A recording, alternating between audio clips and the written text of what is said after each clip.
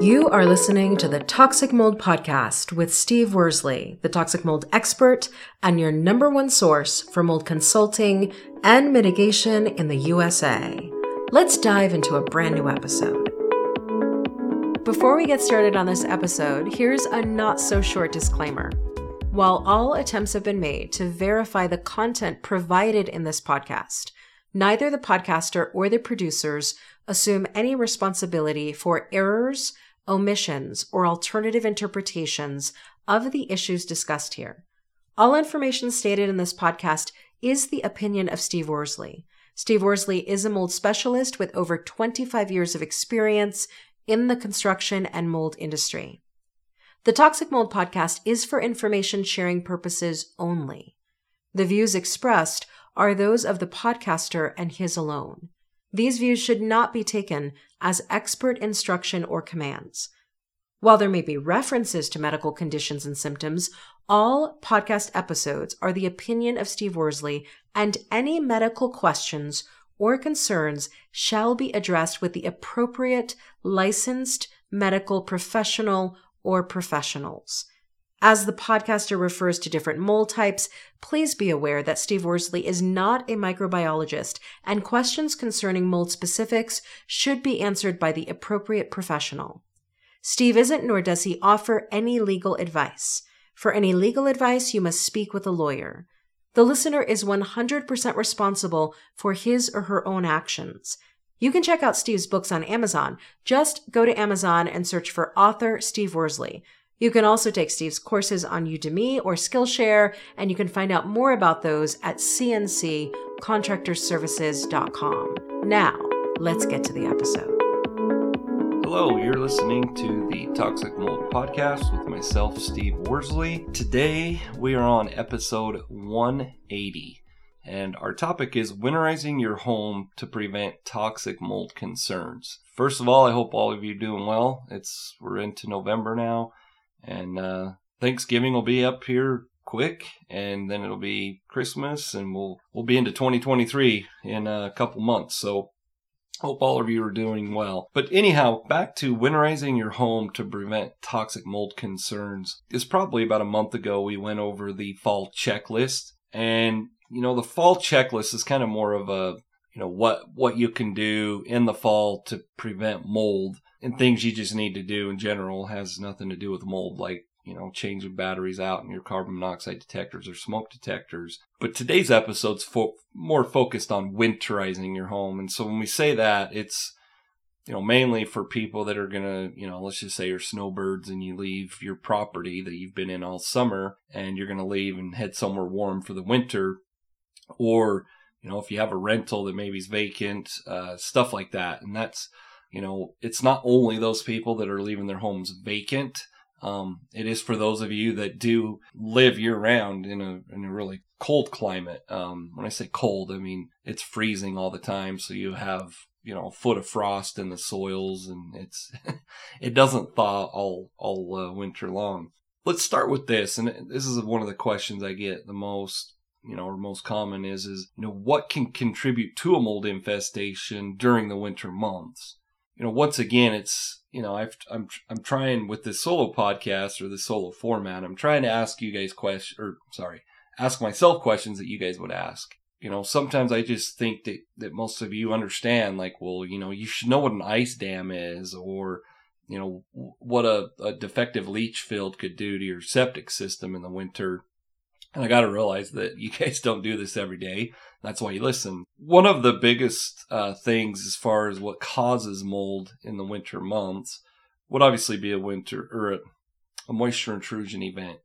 And that would be something, caused from an ice dam or frozen water lines. I mentioned leach fields that freeze up and can cause sewage backup. It could be from a number of events. And we always you have to have that moisture intrusion event that will elevate the humidity. Remember this, humidity over 60% can allow mold to become viable and reproducing. So at 60% or higher, that's where you really have concerns. Different mold types thrive just like plants and everything else. They thrive at different temperatures, different conditions. If it's dark, damp, some molds are like Candida, they thrive at a lot higher temperatures. Some molds like lower temperatures. And for the most part, I do get asked this too. Can mold be viable if it's frozen? And so if the mold itself is frozen, I would say no. I'm not a microbiologist, but it can't reproduce if it's frozen. Now, when you ask that, can mold reproduce when it's freezing outside? Inside your home could be warm enough. It could only be 40 degrees, let's just say in a vacant property. And yes, it could be viable as long as it's not freezing. I don't believe when something's frozen, I don't believe it can do anything. Does that mean it's of no harm? No. But if you're in a home where it's freezing, I'm not sure that you'd be in there very long to be exposed to that. Going back to what I was just saying, I mentioned ice dams, and this is something that a lot of people don't think about. And it's something that causes a lot of problems, especially, and when I say especially, but on a new home, it can cause a lot of problems, and it takes several years, typically, depending on the size of the ice dam, for you to actually see what it's doing. So what an ice dam is if you think about your roof, right at the eaves, where you should have gutters, let's say there's a valley, and it meets right at that eave. Well, if that water just sits there, it'll freeze. So during the day, it'll try to thaw out. At nighttime, it freezes. Well, it keeps freezing and thawing. And eventually, that moisture, that water, tries to get up underneath your shingles. Once it does that, hopefully, if your roof was installed properly, you have ice and water shield there that the roofers put down as far as underlayment. It's something you use in lieu of tar paper or felt, however you want to word that. But anyhow, over the whole winter, depending on where you're at, let's just say it literally, once that snow's built up in that valley, or the water is, and it's ice, it could stay up there frozen until April or May. And what happens, so during the day it thaws, that water melts, and it keeps running down, and it keeps going up underneath those shingles. Well, over time, that ice dam, that water has to have somewhere to go. And once it freezes, typically, even if something's pretty decently watertight, over time, once you have that pressure of that ice, because it's expanding when it freezes, it's going to force its way into places it normally wouldn't get in. And what ends up happening is that water gets in, and it can cause water damage inside the attic. So the attic insulation, if enough water gets in there, the top of your ceiling, the side of the sheetrock you can't see, could have moisture in it. It could have mold in it. And a lot of times before you see it or even notice it, it's water literally leaking through your roof. So it's something that's really important when it comes to winter months and making sure. And like I said, this can happen on a home that you're living in all winter. Don't just assume, well, we live here, the house is heated, we're not going to have these issues. You can have those issues. So keep that in mind. Another thing, like I said, I mentioned leach fields. You could have a defective leach field that it can't handle the amount of moisture, liquids, I guess I shouldn't say moisture, but the liquids coming down that leach field. And what happens is that'll freeze up. It'll literally cause a sewage backup. Your septic tank it shouldn't, but the water coming in there, or I should say liquids coming in there, can freeze up. And then before you know it, you have literally sewage coming out of your basement floor. So that's something, to keep in mind. But as far as winterization, like what could you do to that leach field? There's really nothing you can do. When it comes to the ice dams, what can you do? You can put heat tape up there on your roof. Now that heat tape, it's you can buy it in any of your hardware stores. It's the stuff that a lot of you see on people's eaves, and it kind of just looks like upside down V's that are running all along. And I shouldn't say all along, but a lot of times on the eaves where there's a valley that comes in. So you can put heat tape up. If you get the proper type, you literally plug it in, and it has its own little built-in thermostat. So once the temperatures drop below freezing, that heat tape will kick on and it'll keep it warm. As far as like actual winterizing a home, obviously sprinklers, we're into November. If you're in freezing temperatures, you're probably pushing it. I know the weather's been pretty decent, but you're probably pushing it as far as blowing out your sprinkler lines, but that needs to be taken care of too.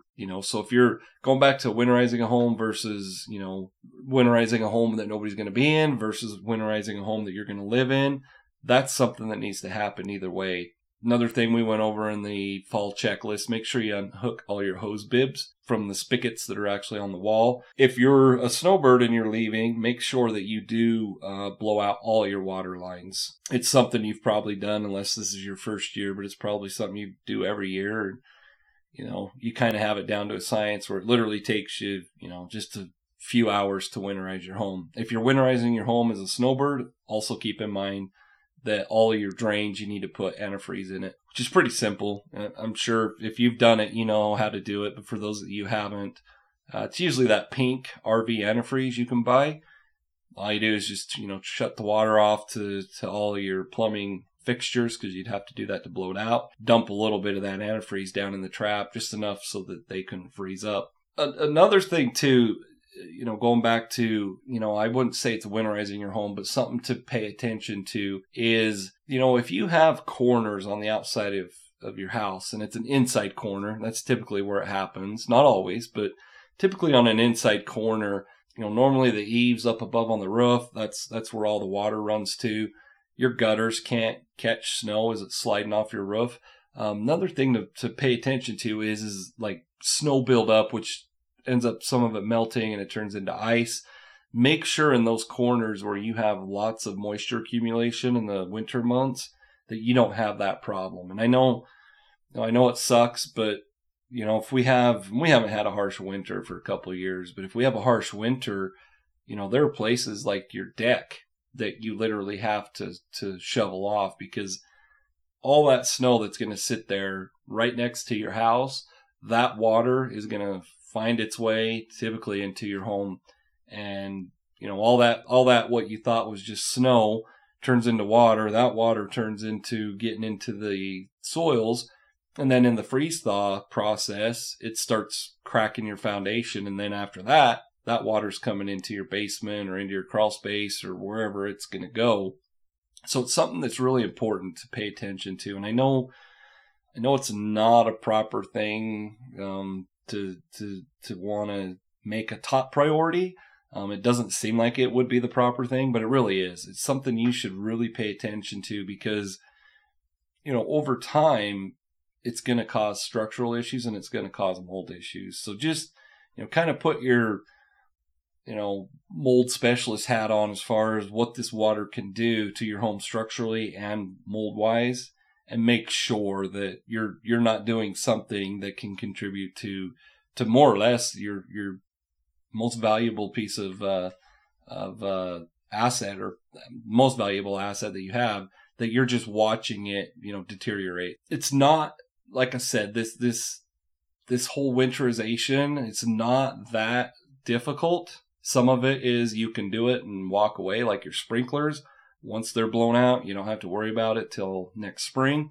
But there are things, like I said, that snow accumulation, whether it's up on your eaves or in those corners, it's not something you want to ignore. And it is something that you're going to have to pay attention to all winter long. And something else too with the thinking about snow accumulation is, one thing you got to keep in mind too, is if you do have a basement and you have window wells, it's best that you put covers over those window wells, because that all that water can come into that window well also and accumulate, and then that water ends up, in the bottom of your window well. Once it fills up there, it can come in that window. Make sure that you're paying attention to that stuff all winter. Don't set it and forget it kind of thing, like the sprinklers. So what's our call to action? This one's, takes a little more than just 5 minutes, but take 15 minutes, like we talk about on the fall checklist.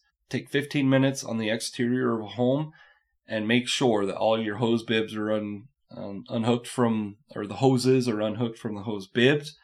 Check your foundation or everywhere around, anything adjacent to your property, your home.